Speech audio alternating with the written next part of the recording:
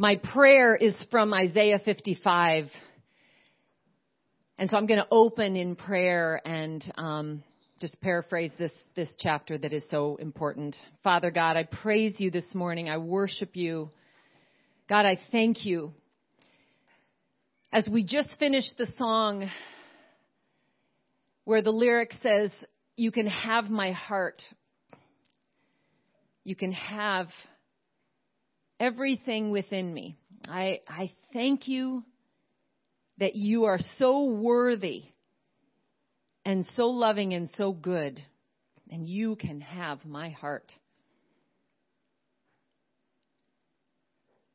I ask this morning that as your word says that you would take what you have given, this seed, this word, and that you would allow it to go forth and be used however you desire,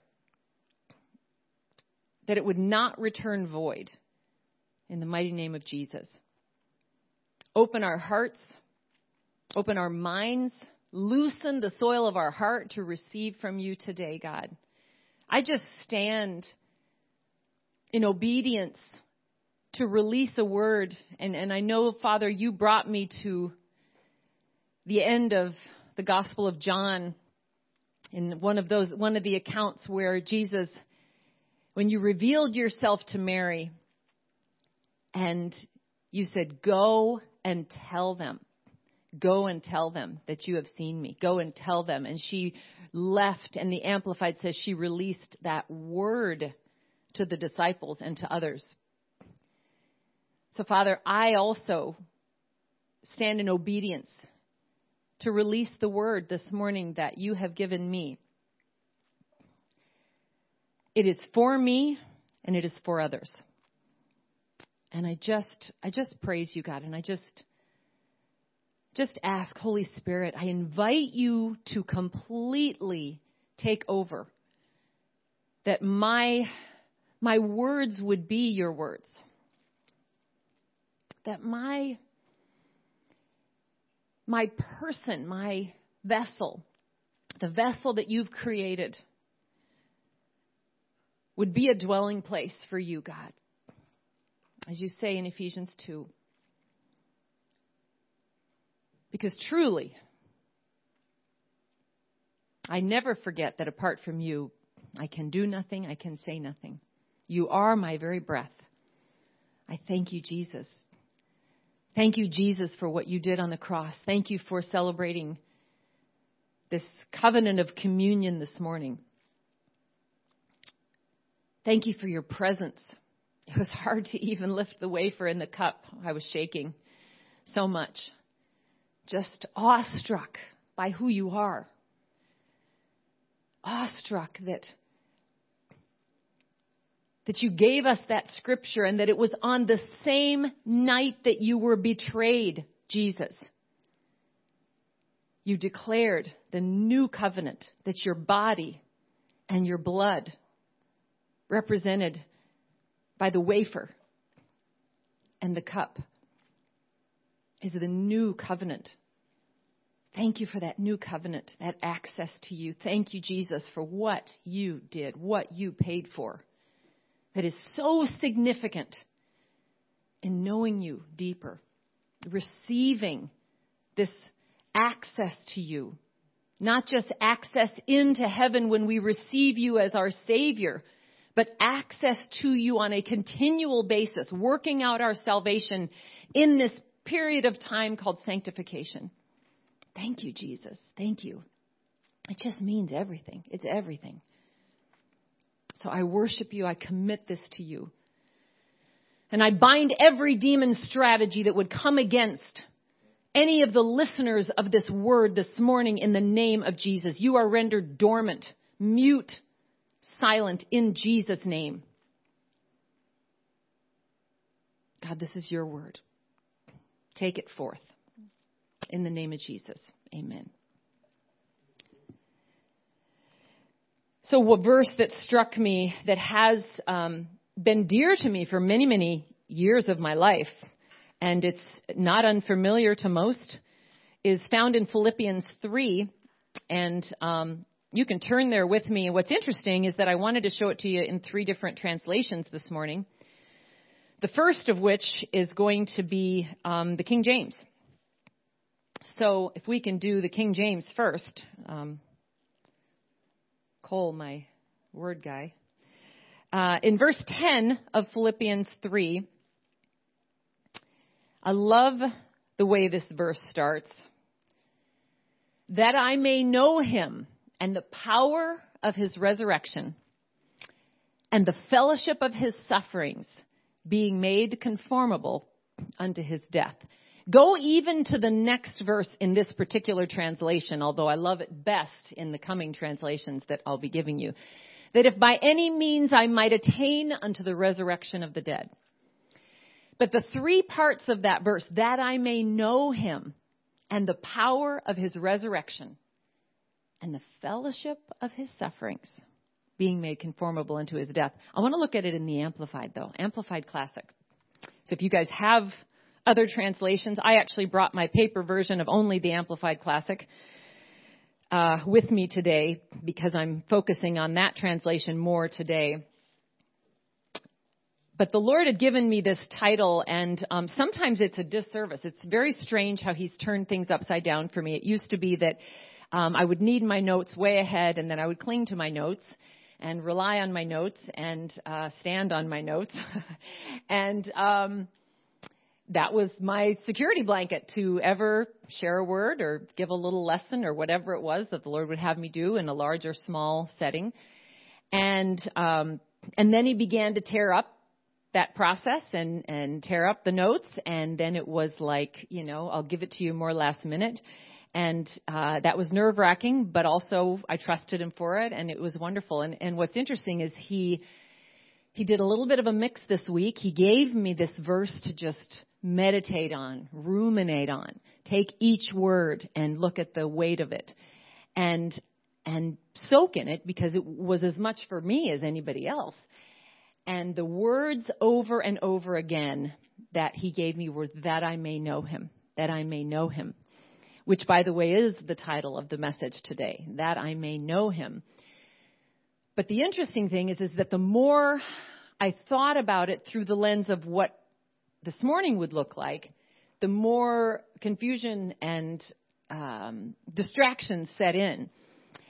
And finally he said, I didn't give you this early so that you could come up with a whole lot more things to say. And I think I even said this last week because it was part of his process, or last time I preached. But he gave it to me early that I may know him. Hello, Alexa. Sometimes he has to just gently, kindly knock me on the head a little bit and say, this is to soak in me, because you cannot speak of what you do not know. And we don't ever want that. That sadly happens a lot throughout the bride. Maybe intentionally, maybe unintentionally, but there's a lot of speaking of what isn't necessarily understood or walked out. And I know that he just had me sit with him and ask him to unlock more of what this even means. Now, the hard part, the mind-blowing part, is when you begin to ask him that, and it's already past this noggin ability. Like it's already it's already beyond the language of the human realm for my mind to comprehend it. He's already blown my mind, so now all I can do is sit with him and experience him in reality. And I'm telling you, it's so interesting when you look at the Apostle Paul's life, because this was in the letter to the Philippian church. And the Amplified, I love when I need to kind of unpack a verse and I'm not doing it through commentary or whatever. this is the translation that kind of unlocks it. Even though the Greek language is a very, very precise language, and it does, when you look at its root, it's really, it's quite expansive and yet precise. But we're going to read this in the Amplified Classic now, so you can go to that one. So it says, for my determined purpose is that I may know him that I may progressively become more deeply and intimately acquainted with him, perceiving and recognizing and understanding the wonders of his person more strongly and more clearly, and that I may in the same way come to know the power outflowing from his resurrection, which it exerts over believers, and that I may so share his sufferings as to be continually transformed in the Spirit into his likeness, even to his death. Now, the interesting thing is that verse is so connected with the next verse, so we'll just go right to that, because it kind of, it was separated for the ease of reading. And by the way, it was separated by the way man translated it. But the concept of Paul giving it is that these are connected. In the hope that if possible, or King James said, if by any means, I may attain to the spiritual and moral resurrection that lifts me out from among the dead, even while in the body. But I want to look at the first part of this verse that kind of struck me. For my determined purpose, in verse 10, is that I may know him, that I may progressively become more deeply and intimately acquainted with him. Okay, which is going to bring with it, once I begin that process, I'm going to then perceive and recognize and understand the wonders of his person more clearly. That's a mouthful. Knowing him is different than knowing about him. And in his fierce, passionate love, he wants us to get this so desperately. And there is something happening now in the Spirit, in God's process, in this time in which we live. And it's hard to articulate it because I don't want you to misunderstand what I'm saying. It's that a door or there's a closing of sorts of the way things used to be, in that we must get this in order for him to be moving into this new time that we're moving into. This is it. The door of deciding that you are good with just knowing about him and good with the basic, almost surface, almost traditional kind of Christianity. It's just no more. The thing that leads to the lukewarm, but that some people would say, no, I'm not lukewarm. I do love the Lord. I do love the Lord. I do my things. I do my bullet points, and I pray, and I certainly need him. I'm desperate for him. It's like, it's really the line. It's not only the line in the sand, but it's the cutting and the cutting and the cutting deeper. And what's happening is every cut is a choice to lean further into knowing him. And by the way, to know him is to get rid of all of the presuppositions that are within us to know him. It is to surrender into the knowledge of him. When you take your limited, we are the clay. He's the potter. We don't take as clay and go back to the potter to tell the potter who we are. Okay? He himself is the creator. So to take our humanity and go to him to try to understand him is just nonsense. It's cart before horse. We take a posture of surrender and of emptying of ourselves, of this limited, fragile human, limited, finite part of our being, and we lay it down. We discard it. We lay it down to then know him more fully. That's how we get to know him. And unless we're doing that, we're not going to be able to navigate through the intensity of the times that are upon us, right? There's the intensity.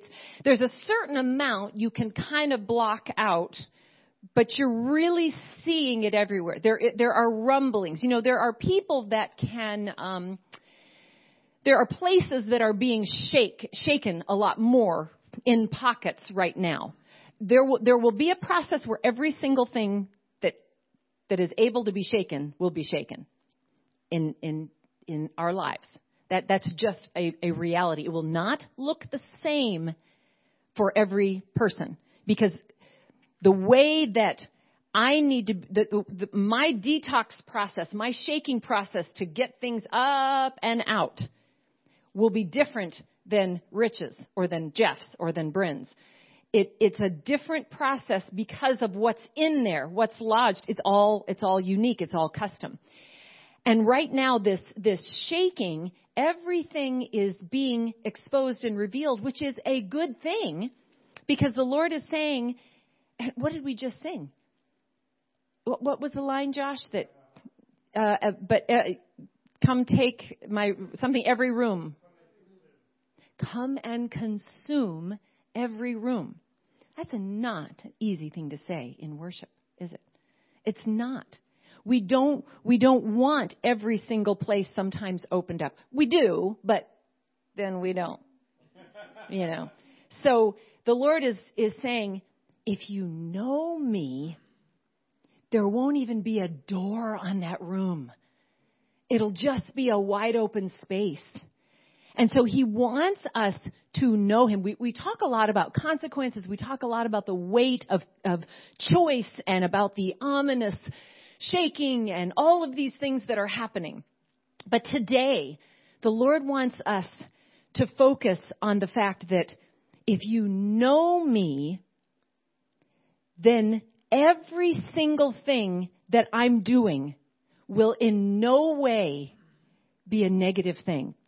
Everything will be an unlocking and a further compelling of you toward me that you've never experienced before. And so knowing Jesus is really to know him in such a way that it completely changes who we are. And there was a couple of things that he mentioned to me. When it says perceiving, I love this, recognizing, perceiving, and understanding. You'll notice if you go through the Gospels, you will say in different points in Scripture where Jesus was in a situation and he perceived what a person was thinking. He perceived, there was a knowing. Remember, if you do not believe, and it was even mentioned this morning by Shannon in the ladies' class, he gave up his rights to operate as God when he came to the earth, right?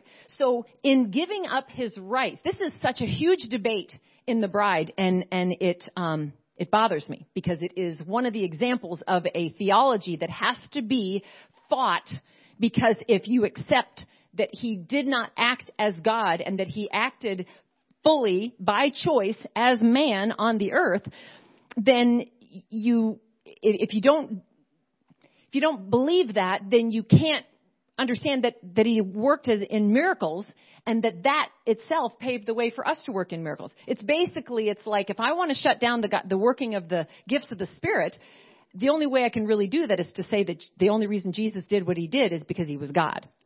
No, Jesus did what he did empowered by the Spirit of God, by the Holy Spirit through the will of the Father, like we can, because he walked like as we are. So anyway, that's just another point of something that's very important. But Jesus, when he perceived, when he knew, when he understood, it was because he knew the Father. He learned obedience. He was without sin. So if he was God, if he operated as God, what did he have to learn? I don't know if you know anything about God, but he doesn't have to learn. He doesn't lie and he doesn't learn. He is all-knowing all the time. Always was. Always will be. And so when Jesus learned obedience it was because he was building this amazing relationship with the Father. He built this relationship and he showed us the way to how to do that. So his ability to perceive and to know and to work was because of what was released. Have you ever walked into a situation? This has happened to me, and it's been very challenging for me to steward. in one of the gifts of the Spirit that He's had me operating in, and that I didn't realize I had been given before I was aware of it. And again, always, ask the Lord. You can operate in any one as the Spirit wills for any situation, but there are sometimes predominant ones that He'll work through in your life. And one of them for me was discerning of spirits, which is a discerning of what is at play and what is going on in a situation. And I have not, before I really was let the Lord train me in it, I didn't deal with it well. In fact, I thought that I jokingly now say that, that you got to be careful, because one of the gifts of the Spirit is not the gift of criticism. Because sometimes the Lord will give you a knowing of a situation or of a person. And in your flesh, the knee-jerk reaction is, I see that's wrong. Something's rising up in me. I'm going to go confront it, guns blazing. Let's just sit down and dig it all out and lay it out on the table. And that may not be what the Lord wants to do in that moment. It has to be when and how and led by Him.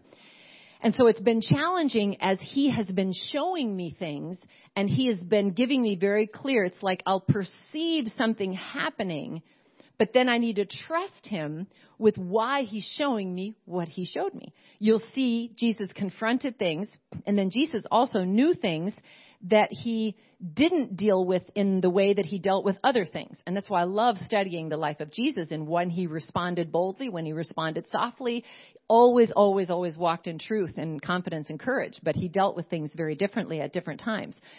But as the Lord shows me things, and then I go to Him and we talk about it. Like, Lord, I've even wrestled with Him. Like, why are you showing this to me if you're not letting me do something about it, especially when it's just something so frustrating?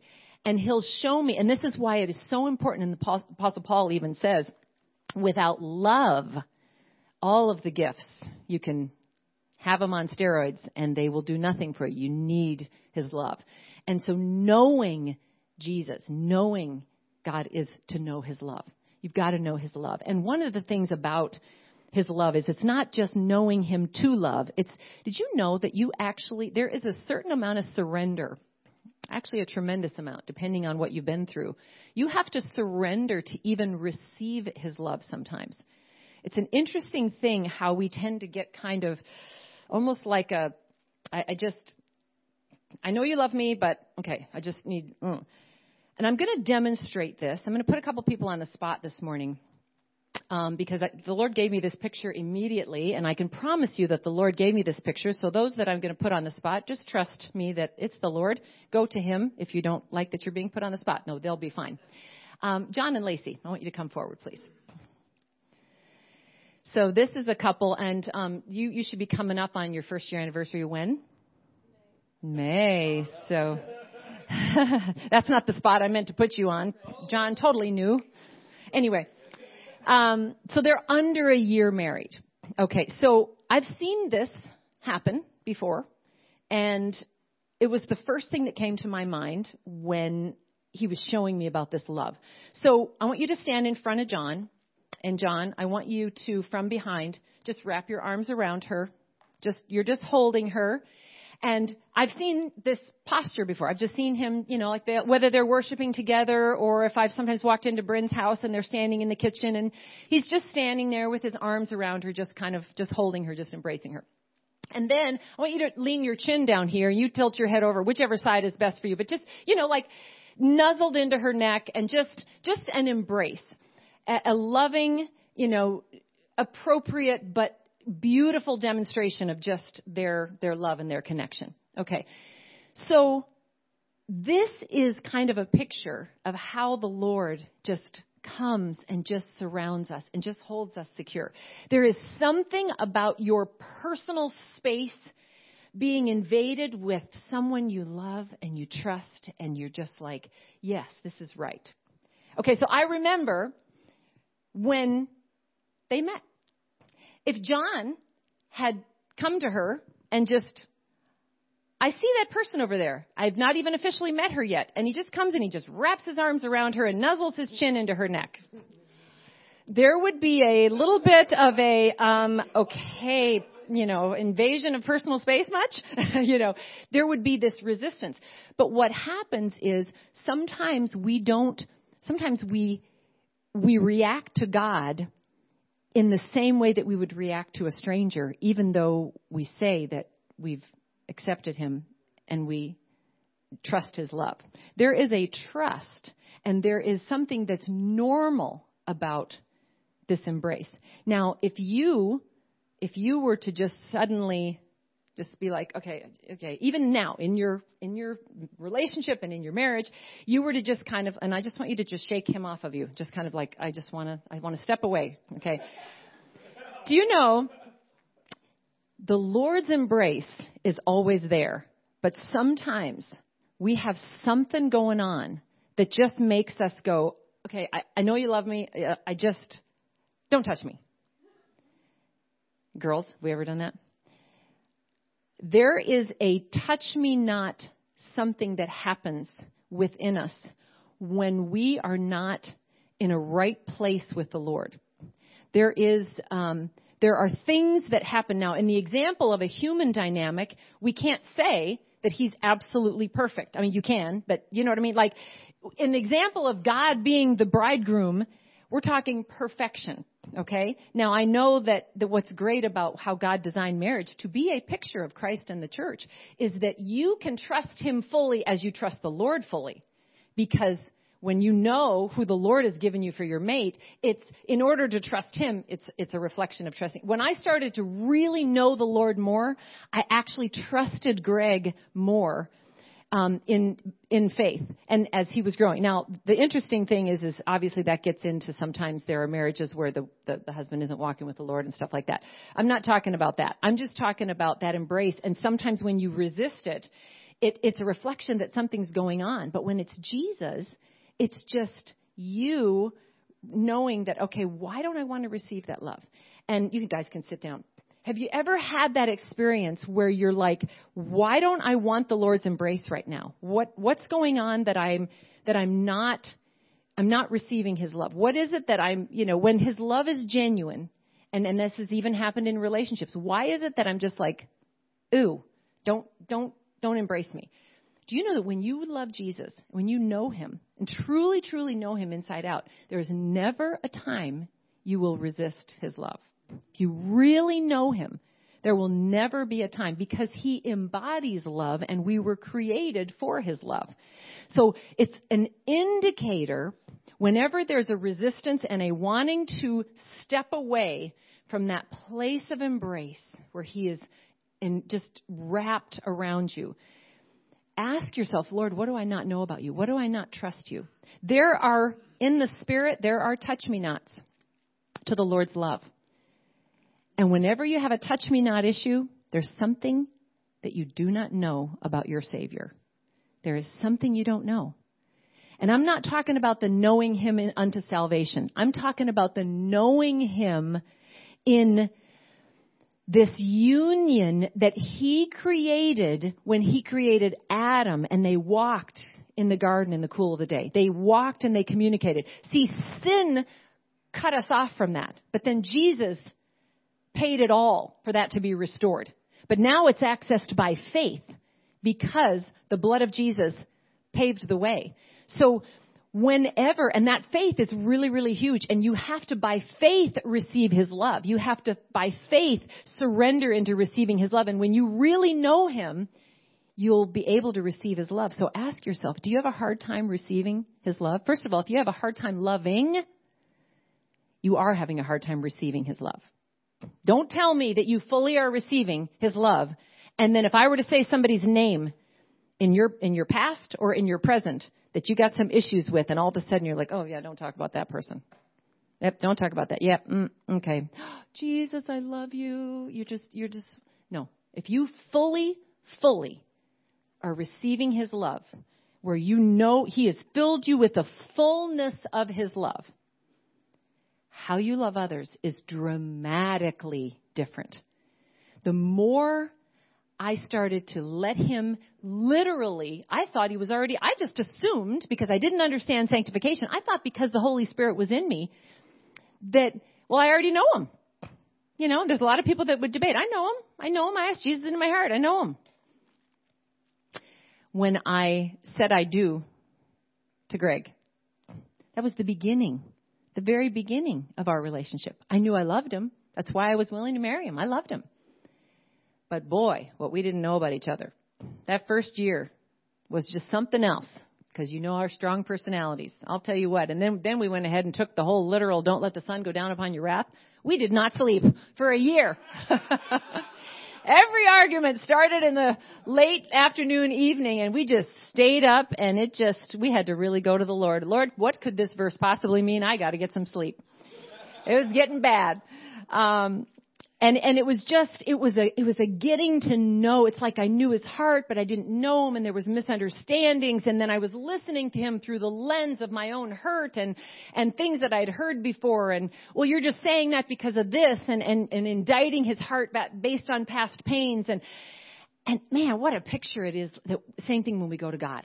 We're going to God and we're like, yeah, but God, I prayed for this and you didn't give me that. And well, why am I going through this? And, I thought that you were this kind of God. And it's so interesting. There are so many parallels in marriage that represent our relationship with Jesus.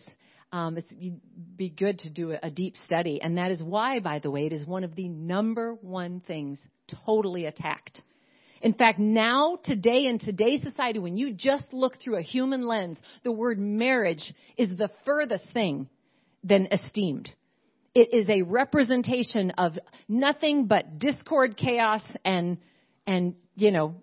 something that nobody wants. And the reality is many people have had tremendous struggles. Some of the best relationships that I know have been through the most intensely difficult things. And God wants to redeem, restore all of that. One of the things we get to know about him is his love. And I'm going to mention this, come back around to that in a moment. But man, the other thing about knowing him, that's an indicator of knowing him, is trusting him. If you are holding back your trust, and it's so closely linked with love, even if Lacey were to release the embrace and kind of be like, ugh, don't touch me, it might not be because of love. Sometimes what happens in there is that there's this suspicion of, I don't know if I trust you right now. It might not be, some major trust issue, but just trust that you have my heart. Trust that you have my best needs. Trust that even your motivation for wanting to put your arms around me is really pure. Don't we do that with God? We just withhold. God, I don't know what's going on, so because I don't know that, and it's not making sense here, so I don't know, I just don't trust. That is a not knowing him. That's a not knowing him. When you don't trust, when you withhold your trust, there's something you don't know about who God is. See, he wants to reveal himself. See, there's a process when you learn his names in the Word of God. You'll notice that how we come up with these names. You guys have heard the names of God. The names of God. Elohim, Creator. El Elyon, the Most High Sovereign God. El Roy, the God who sees. Adonai, Lord, Master. El Shaddai, the All-Sufficient One. Yahweh, Jehovah, the Self-Existent One. Jehovah Sitkanu, the Lord our righteousness. Jehovah Jireh, the Lord will provide. Jehovah Shalom, the Lord is peace. Jehovah Nisi, the Lord is my banner. Jehovah Rapha, the Lord who heals. Jehovah Shammah, the Lord is there. Jehovah Seboeth, the Lord of hosts. And there's a couple more. Those names came out of experiences that people had with the Lord. And you see where God gets to be introduced with that name. His names, there's so much more to him that when you experience him, you experience who he is. That's how you get to know. You got to get to know him and surrender to the process of knowing him. There is nothing that can break the bond. Nothing. And I mean no adversary can break the bond of knowing him as your everything. There's a lot of things that can come against your relationship, but when you know him, it is an unbreakable bond. One of the things that I love, El Roy, one of the names of God that came from Genesis 16:13, when Hagar was running from Rebekah. She had just felt like, I just can't take this anymore. And she ran. And the Lord met her there. And he saw her pain. He saw her turmoil. And he revealed himself to her. And he said, go back. I see you. And that was the moment that she realized, God, you are the God that sees. And she experienced him as that name because of what his character was demonstrated to her that day. See, this is why we call the Lord so many things. He's a redeemer, a restorer, a repairer. He's a provider. He is a comfort, a hope, a peace. How is he all these things? It's because we experience these things, and that's how he gets that name. Many of you, how you call him, what you call him, how you worship him is because when you know him, it changes your worship. You worship him for who he is, but personal worship is who he has become and been realized to you. He is a God who provides when he is provided for you. Now, he is a provider regardless, but when you experience him as a provider, it is amazing. And this is why it is so important to not depend on yourself. Because even when he gives you means through a job or means through a generous person, he's still the provider. And sadly, when people will not recognize that if Marty is the one that gives me something that meets my need, it's the Lord using Marty to meet my need. So what's been happening is people have not been recognizing that God is the ultimate source. And that's even what the people in Jesus' day did. They said, well, our father Moses did this, and he fed the children of Israel in the wilderness. And Jesus said, it wasn't Moses that fed those people. It wasn't Moses that led and fed those people. It was my Father who used Moses. And he immediately corrected them. They didn't even recognize their source. And that's been what's happening. The names of God. What are the names of God to you? And do you get into the Word and do you discover who he is? That's why he shares with us all these stories. These were hand-selected as he led 66 books written by over 40 authors, as Greg always reminds us. These were chosen to show us who he is. El Shaddai was from Abraham's calling in Genesis 17. When he was beginning to be called, he was the all-sufficient God. He was the self-existent God. He was the God that was going to start this process in Abraham, calling him. And also with Abraham, he was discovered as Jehovah Jireh, the Lord will provide. In Genesis 22, when he was being faced with giving his son, and the Lord provided a lamb. It was an immediate, you are Jehovah Jireh, the Lord that provides. You provided a way out. I was willing to lay my son down, but you provided an alternative. Have you ever just noticed that sometimes God puts you through things, not to hurt you, to harm you? He has good plans for you, but to show you that he wants you to know him. You will never know him if you think you or your circumstances or your life or your surroundings or your people in your life are your actual source. You will not get to know him. And then when times come where you've got to know the difference of what's going on, you've got to discern, you've got to rely, it's not going to be enough just to know about him. Well, I know my Bible. I know he was there for, Abraham and Isaac. I know he was there. He did that there. And this actually becomes shockingly, and I've seen it happen in people's lives, it becomes reduced to a history book of awesome things that happened to other people. Because the knowledge doesn't cut it when you really, really want to get to know someone. I almost brought a box with me today, but I figured you could take it from my description. But I have a couple of boxes that are, so big about early on in our marriage where Greg wrote me some letters and we had a bit of a long distance relationship when we met. And so he would write me letters. But through the years, he writes beautiful cards to me. And he doesn't really like to write handwritten because he shakes, but I still tell him, you can do it. It looks great. I can read it and I love it. And so when he's written these cards, you know, can you imagine if I were to just go into the closet? And by the way, this is not like a bad thing. If I were to go into a closet and just sit and open the box and just read these letters and these words and just just get to know them. And I just, every day I just stay in my closet and I just go and I just read these great letters. And yes, I remember when you said that. And this is so beautiful. And I'm feeling his love and it's all wonderful and it's all good. And Greg would be like, knock, knock, knock, knock. What are you doing? I'm in here. I'm just reading these letters you wrote to me. They're so great. Oh, that's awesome. That's awesome. Yeah, I meant every word of it. Are you going to come out of the closet and be with me? Or can I come in? And, there was so much more going on when I wrote that letter. I just want to talk to you about that, because, I remember that letter. I remember that when I wrote that, man, there was so much going on in my heart that I wanted to express. And I can just give you the full picture. Oh, well, that's good. But I'm kind of busy because I'm reading your letters. So just thank you. But I got a few more to read because I'm going to get through my list today. And I've got several more to read. And I'm going to feel really good about you when I'm done reading your letters. So just give me a minute. Close the door. Wouldn't that be insane? That would just be insane. I didn't get to know Greg because he wrote me these great letters. They were a part of him. They were insight into his character. But they were surely, in almost 34 years of marriage, not the entirety of what he has said to me.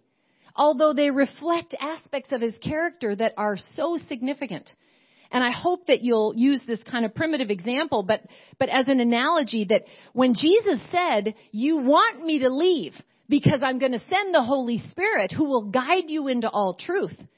So why is it so sadly practiced? It's insane to read this word without inviting Jesus to sit with you. I mean, talk about a Bible study leader. There's just no better one than Jesus, than the Holy Spirit sitting beside you and guiding you into the depth of what he's talking about. And by the way, he set it up that way so that people who decide to just, I'll read, I'll study, that's fascinating. I think I'll even really get deep into this. Is fascinating stuff.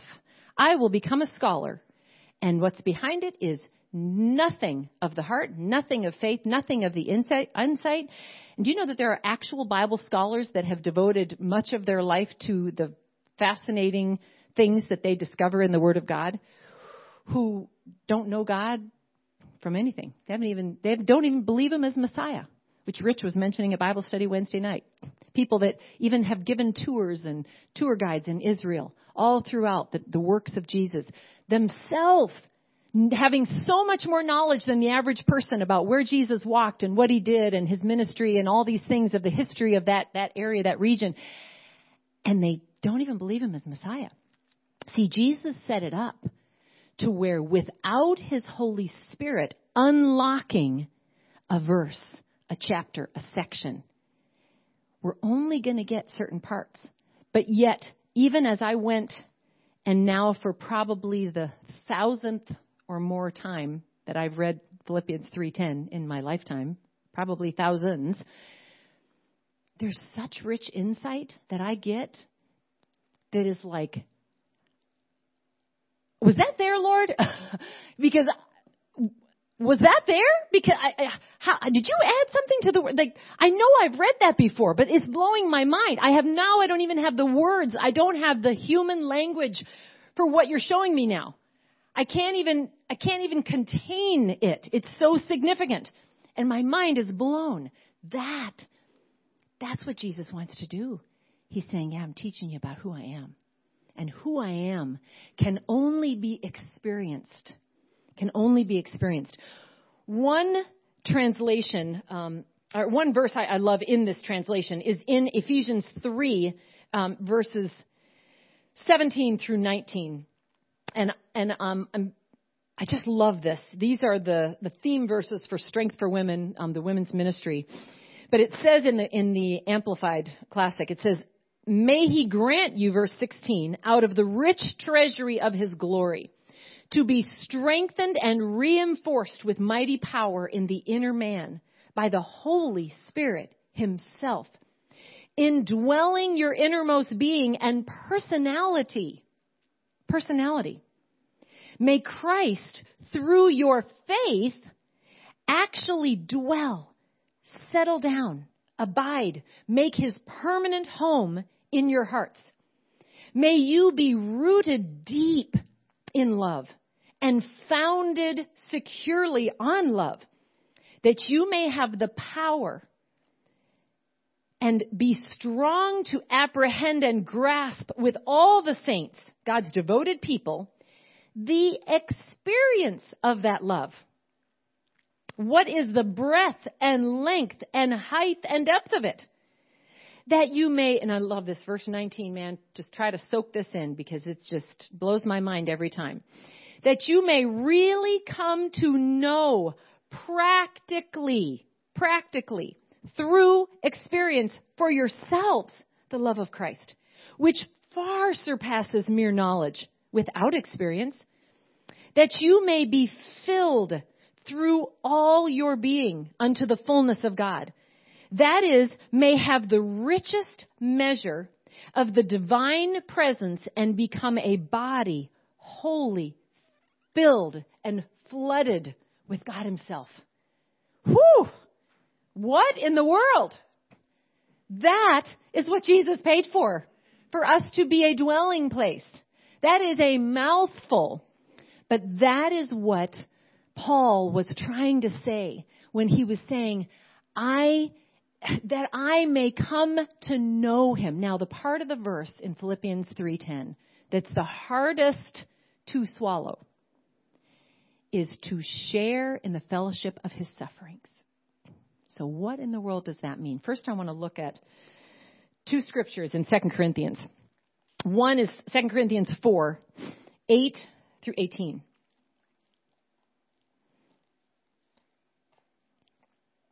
And these are difficult. Paul really went through a lot. So in verse 8, and again, I'm going to go ahead and be in the Amplified. So he's saying here, we are hedged in, pressed on every side, troubled and oppressed in every way, but not cramped or crushed. We suffer embarrassments and are perplexed and unable to find a way out, but not driven to despair. We are persecuted and hard driven, pursued, but not deserted. To stand alone, we are struck down to the ground, but never struck out and destroyed. Always carrying about in the body the liability and exposure to the same putting to death that the Lord Jesus suffered, so that the resurrection life of Jesus also may be shown forth in our bodies. Verse 11, I want to give you in that one too, before I show you the other one. For we who live are constantly experiencing being handed over to death for Jesus' sake, that the resurrection life of Jesus also may be evidenced through our flesh, which is liable to death. There is something that happens. We just sang the song. There is something that happens when we are lit by the fire of God and we begin to burn. Look at the concept of a candle, okay? A candle's flame is lit. And when the fire is still going, what happens is that to keep it lit, to keep the fire alive, it has to burn away the wick and melt away the wax. That process is continual as the flame is lit, right? As we see the flame, it doesn't go in and out. It doesn't stop and then come back to, move some stuff away. It is a constant removal of the wax and disintegration of the flame, or of the wick, of the inner wick that's the fire is attached to keep that flame lit. And as we are lit as the light of the world, by the light, Jesus, we're lit. He's wanting us to burn, as the song said, burn me beautiful, burn me lovely, burn me holy. He's wanting this to continue to just everything melt away and the wick just continue to be exposed. See, as the wax melts away, more of the wick is exposed for more of the fire to engross it. This is a picture of our life. It's like the wax gets burned away, so more of the wick is exposed so that more of the fire can grab and more light can shine. It's a beautiful picture of just staying on fire. Fire is, as I have mentioned a few other times when I've spoken, that was the actual image the Lord gave us for ignition. It was an army rising up, but what? In the midst of the fire, of the flame.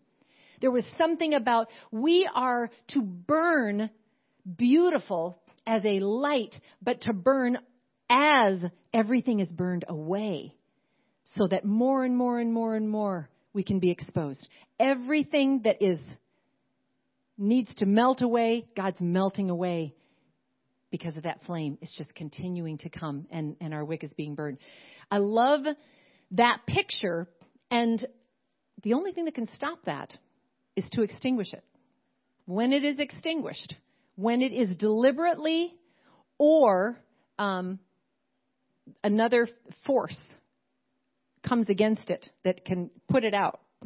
You know, I love the little children's song that says, this little light of mine, I'm going to let it shine. And one of the verses is, hide it under a bushel? No, I'm going to let it shine. And I used to be the loudest when I say, no, hide it under a bushel. No. And you get the kids going.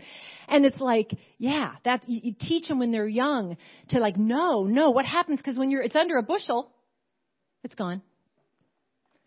The oxygen is sucked out because, you need oxygen for fire to burn. So it's his breath in our lungs. So we pour out our praise. He burns away what needs to be burned away so that our life can be exposed and we can continue to be on fire. And there's just a whole lot of other analogy that could be given with that, but for sake of time, I will leave it there. We've got to allow him to do this. This sharing in his sufferings, one other scripture that kind of is hard, it's actually hard to read, is in 2 Corinthians 11. When you look at this and you look at how people are suffering, and they are suffering all over the world directly for their faith today, in places that don't get the coverage in the news. Christians that are being persecuted, families that are being decimated, people that are being tortured for their faith is happening today in these times. Paul is saying in 2 Corinthians 11, starting in verse 23, and it's just, I'd seen a movie about a man called to a place in Sudan, in Africa, but in a different place, and it was very, it just wrecked me for what God's doing in Nigeria and this orphanage that this guy set up and how these kids are being trafficked and tortured and just evil that we can't even wrap our brains around to try to destroy. But Paul, in his work, the enemy just came after him hard. Verse 24, 5 times I received from the hands of the Jews, 40 lashes, all but one, But one, it's because at the 40th, it usually kills the person. So he was driven in lashings to the extent of almost dying. Talk about being pushed to the edge.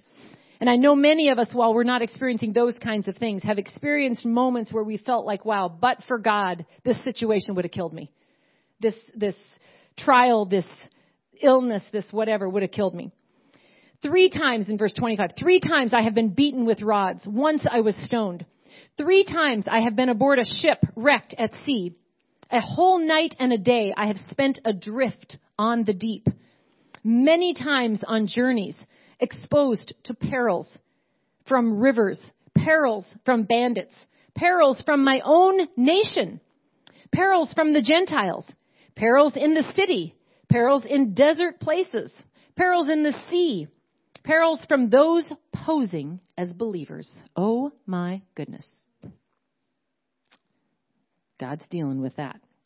But destitute of Christian knowledge and piety. And what he's saying there, well, let me read on first. In toil and hardship, watching often through sleepless nights, in hunger and thirst, frequently driven to fasting by want, in cold and exposure and lack of clothing.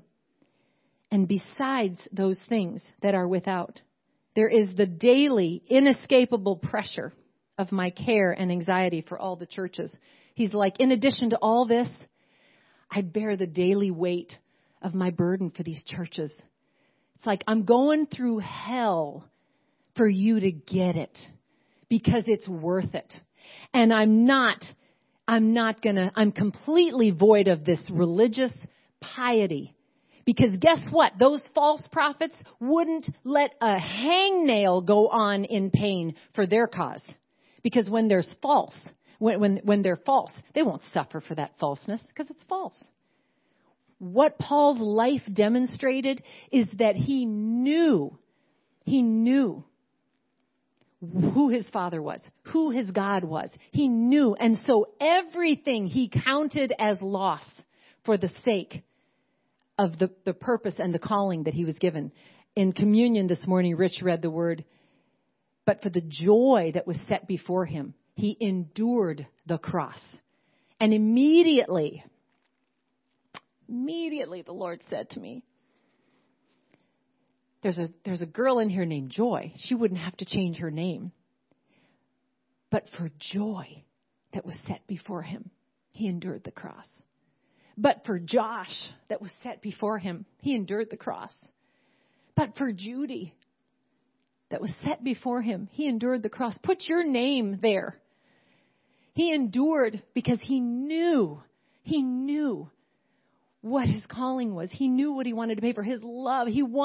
This was his path to give us access to know him. And yet, we sometimes shrink back and say, yeah, but I know about him. And you know what? Quite frankly, it's just too hard sometimes. Oh, man. I was one of those people. I don't say shame on you. I say shame on me because the Lord has, as I have given him my yes. You know, sometimes we don't know what our yes really is until it's tested. The Lord has tested my yes, and I'm so thankful for it. Because as he's tested my yes, I got to find out that it was really a yes. Many people have passionately spoken to me about their yes for the Lord. But a yes in lip service means nothing when there is no faith, no endurance, nothing to back it up. There is a testing. There is an enduring faith that is built in the fire of the testing. And Paul knew that was going to be what would speak to these churches and what it just took in the warfare. It didn't mean that he wasn't victorious. In fact, it showed how awesome his perspective was. See, when you know him, it changes your worship. It changes your love, but it changes your perspective. Life is but a vapor here on this earth. It appears for a little time and then vanishes away. But guess what? This is an interview time. This is a reward gathering time. We have a short time to receive the reward of faith, to determine our placement for all eternity. So we're going to bank everything in what we receive on this time. God has given us every spiritual gift. He's given us all blessings, and he does not mind at all giving us blessings in the human realm either. He blessed Solomon, one of the wealthiest men ever. He doesn't mind any of that. But our perspective is that we're citizens of heaven. It's not about the job, the car, the stuff. It's not about that. If he gives that to us, honestly, it's another test to steward it, to use it for him, for his glory. Doesn't mean there's no kind of feeling of shame on you that you have something nice. You're not allowed to be happy at all about things. No, if he's blessed you with that, it's like, thank you, Lord, for this blessing. Enjoy it with me. Show me its purpose. If its purpose is for you to bless me, then I just steward it according to your plan. You steward everything. Everything is given by him, for him, to be used for whatever his purposes are. So it's not even about that. It's the perspective is kingdom. I am a kingdom dweller. So that becomes my place to land in this crazy time. He needs to be the rock. We can't, we can have these images about this foundation. And yes, he's the author and finisher of my faith, and he's my foundation. What does that mean if we don't know him? I know when you know him, there is this knowing, confidence, this place of peace, of love, of assurance, of confidence. And there's just nothing like knowing him. I don't need to have a house or a particular external atmosphere to have my marriage. My marriage with Greg is, we are married no matter where we may go, what we may do. We are married. We are in relationship. There is that solidified place. And by the way, that is where the vows came from. For better or worse, in sickness and in health, especially when it's two believers. And don't ever let the enemy beat you up that God doesn't redeem and restore and repair anything broken in our past. He will make everything new in his time and in his way when we trust him. But that marriage, a lot of people have to have external things in order. And when that gets destroyed, it's over. Do you know how many people got divorced during the early many months, first year of COVID? Being shut in together, not being able to just go and live their life. I mean, unbelievable. Look at some of the statistics. People that separated during that period of time, because most of them entered into some of that with just such a naivety that it wasn't even about the relationship. It wasn't about the commitment of the relationship and building that. It was about, hey, yeah, that's cool. We got this in common. We'll do this. And, man, as long as, my career is going great, your career is going great. We got a nice house. We could combine our money.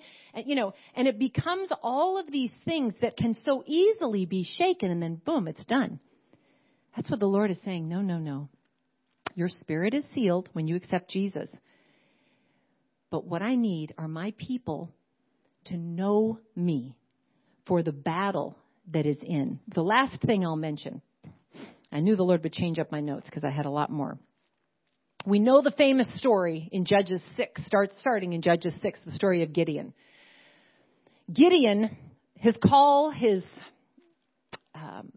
just being plucked as a courageous man, that's all beautiful. I would encourage you to read the story. But I want to mention the part about when the Lord dwindled down the 22,000 to the 10,000. The first way that the Lord decided how he was going to get the glory. It was not going to be through the normal means of large numbers taking on. Although the Midianites, though, they were a vast army. I mean, like countless. And that's why when they would come in and take over an area, it just devoured an area. But the Lord said, I am going to take this back. You're going to conquer. But he needed an army that was very specific for his purposes to get the glory. And it was very interesting to me. We know the story, but one thing that stood out to me was when he told Gideon, I just want you to make an announcement. This is going to be scary. It's going to be tough. If you're scared, you can leave.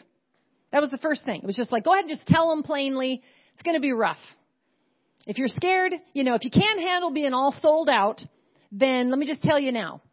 And some of them were like, oh, yeah, I don't know if I could deal with it. And they left. 22,000 went down to 10,000, just like that. Just by recognizing that, it's so weird because it was an army. But I guess in the parallel example today, it was like, this is going to be hard. Like, I just kind of want to do church. I mean, I'll volunteer. I mean, I might get on some lists, some rotating, I'll do a small group too, if I'm sure I can fit that in, but don't stretch me further than that because that's too much. They couldn't handle it, that they left. Then the Lord said, I need some serious people.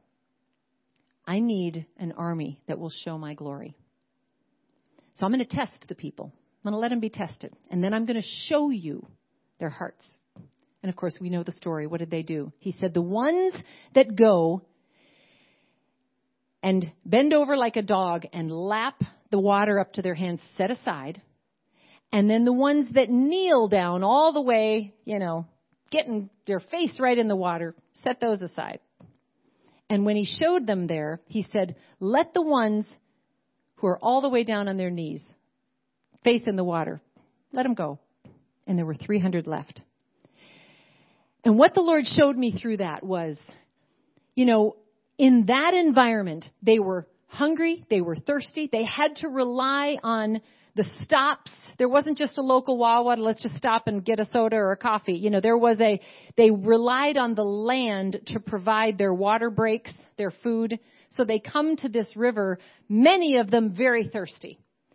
So there was this mindset in this testing of, I just need to drink. Don't talk to me. I just need a drink. I gotta get mine because it's all about me right now. You don't even know what I've been through. This is what I've been through. I just blah blah blah. Don't talk to me. This is my time to think about what I need. Guess what? Go home. If you can't keep your eye on the battle while you're getting your sustenance, I'm providing for you, and yet it's all about what is being provided for you. You have no ability to look. The others were like, man, I'm super thirsty, but I'm keeping my eye on what's going on. I'm keeping my eye on what's going on because that's not why I'm here. I'm drinking because I need the drink, but that's not why I'm in this army. I'm in this army to do the job. And the next time we come to food or water, I'm going to keep watch. But there's no way I'm taking my eye off of what's going on. And others that were just like, I just need water. I just need water. That's all I can think about. I just need water. And that's what's happened to the bride. There's this line being cut. I just need my life. I need my provisions. You just don't know how hard it's been. Really? The Lord doesn't know how hard it's been? In this world, you'll have tribulation. But be of good cheer, for I have overcome the world. What's happening now is the Lord has, in this line, said, it's time to go for this next battle coming. I need people who can keep their eye on me and know that I will meet their need. But that their focus is the kingdom first and his righteousness. Then all these things shall be added unto you. Now, that didn't mean that ultimately, the later fight, they were completely gone out of the army. Some of them did come back and fight. But not for the initial. He needed a special army to rise and to show his glory. And they missed out. They missed out on what victory they got to see. That there will forever be that moment of the victory against the Midianites that was a supernatural experience of God's glory, that those that couldn't handle anything but getting their needs met, getting what was theirs, what they felt like was owed them without having to think about other stuff because it's super stressful.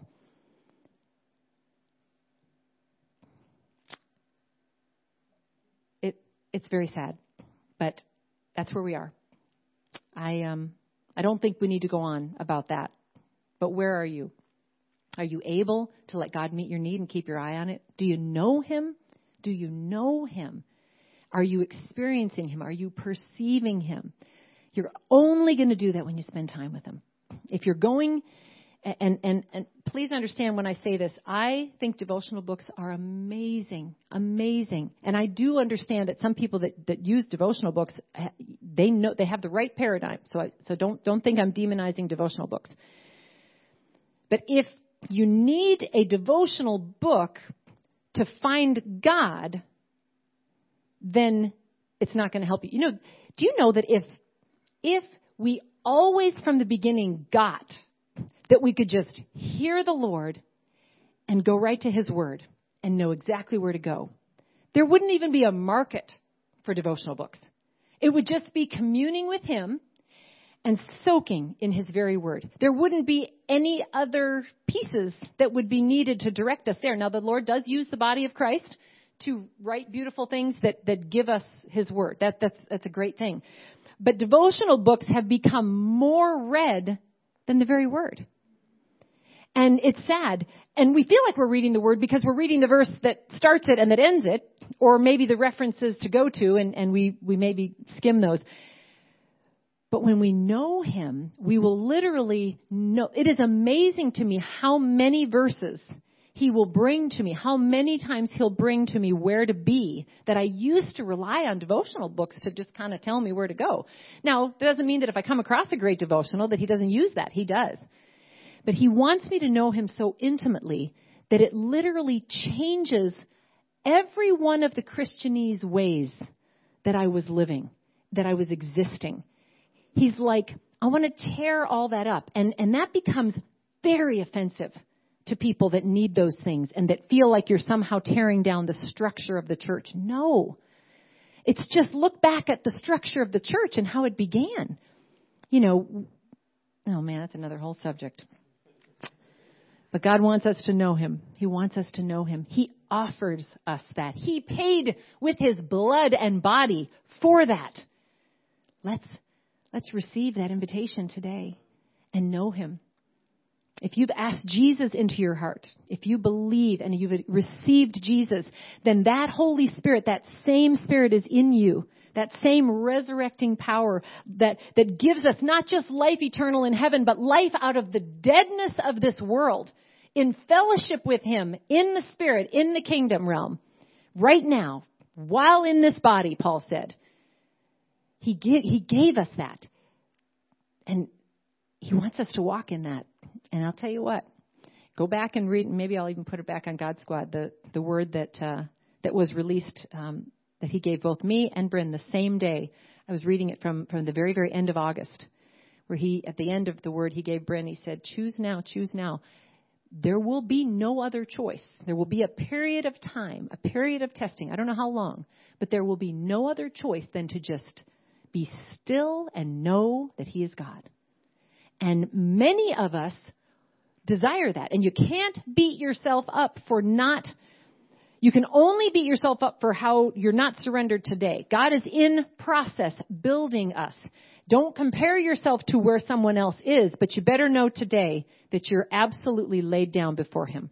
Let him work that process in you. He will fill you. He will build your faith. You don't build your faith. You just give him your yes, and then he will build your faith. But your faith gets hindered when there's a day you miss where the yes isn't given. So it needs to be a step-by-step yes. Yes, Lord. Next situation, yes, Lord. Next situation, yes, Lord. I see things this way. I see through your eyes. I see Lord, what do you think? And it doesn't matter how small. I used to kind of chuckle when I would hear people that would talk to God about every little detail in their life. And I'd just be like, seriously, is that maybe a crutch that, I just didn't get it.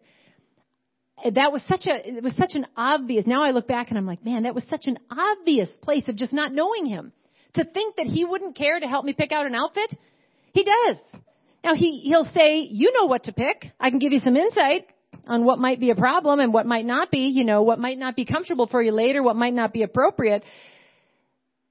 But he cares about the details, every detail. Like, we just think we go to God for like the big stuff and we're like, oh, I would never talk to God about that. You don't know him then. You don't know him. That's what intimacy is that every part of him is able to be talked about. If he's going to consume every part, open every door and completely come in, it's got to be given to him. It's got to be offered. He'll never go usurp our will. So trust him today and examine, ask him, say, what have I withheld that is an indication of something I don't know about you? I need to experience that. Let me know you more. We want more of him. He's going to test that. Why? Lord, why do you have to test it? Because when I test it, you'll see that I'm your source. If you're always your source, I can't be, he says. So he's got to show us that if you don't have the plan figured out, if you just, but Lord, but I need this. Do you need it? If he's going to give you a spouse, if he's going to give you a job, if he's going to give you that, let it be his blessing on your life. Don't you dare let it be because you have to have it to be fulfilled. You're going down a long, wrong road if you need those things for fulfillment. You need him for fulfillment. He will give you the blessings he chooses to give you. Be careful of that. Let's pray. Father God, we love you. Oh God, I only got out a few percentage of what you gave me this week, God, but I haven't even begun to know you like I desire, Lord. And I know we didn't get to the Passion Translation of those verses in Philippians 3, but God, Paul said that I'm not even there yet. I've not even gotten to where I know I could be in knowing you. That's why he didn't even know whether he should stay or go. What would be better? Because it's really for your purposes. He never saw death as anything other than your purpose. Oh God, I just pray that you just open our eyes, open our minds, our hearts, our arms to receiving your love, to knowing the fullness of who you are, that will be reflected in how much we trust, and even in how much we trust others. Because our reluctance, and you've shown this to me in my own life, God, my reluctance to love and open my life to others was because I didn't know and wouldn't or couldn't receive your love for me. So I had all these walls. Forgive me. Thank you. Thank you that you changed that. Help us, God, to know that the great commandment is to love you with every part of our being and then love others. Why? Because it spills out of loving you and letting you love us. God, we just want to know you. I just praise you. I thank you, God, for the people you've put in my life. You've put strategic people in my life that I wouldn't humanly perhaps interact with as closely based on my own understanding. But you've shown me that your ways are so much better. Thank you, God. Help us to receive the people that you put in our lives, because they often are used by you to show us things we wouldn't otherwise see, because we like to gravitate toward people that are already like us so we can stay in our own little way of being us. But you like to tear that up because there's so much more you want to show us about who you are. Thank you, Jesus. Thank you, God. Thank you, Holy Spirit, for the truth that you give. Take this word. I just pray, Holy Spirit, you just unlock it in minds that it would make sense, because I'm still in process with you to know you more. But I do give you my heart. I give you all of myself. And I thank you, God. I thank you, God, for taking me places that I never imagined you'd take me. Showing me things. Showing me character traits of you that I couldn't have seen if I hadn't been in these places. Thank you for those that you put in my life to nudge me to take those steps of faith that I was reluctant to take. And you're still doing it. Because I know I can't fully know you without stepping in faith. Once I step into that place of nothingness, I find that you're everything. You're everywhere. You're the complete fulfillment of where I thought I was stepping into total absence of understanding. I just praise you. I praise you, God. Open our eyes to see and our ears to hear what you are saying, God, that we might know you, that I may know him. I pray this in the mighty, holy, awesome name of Jesus. Amen.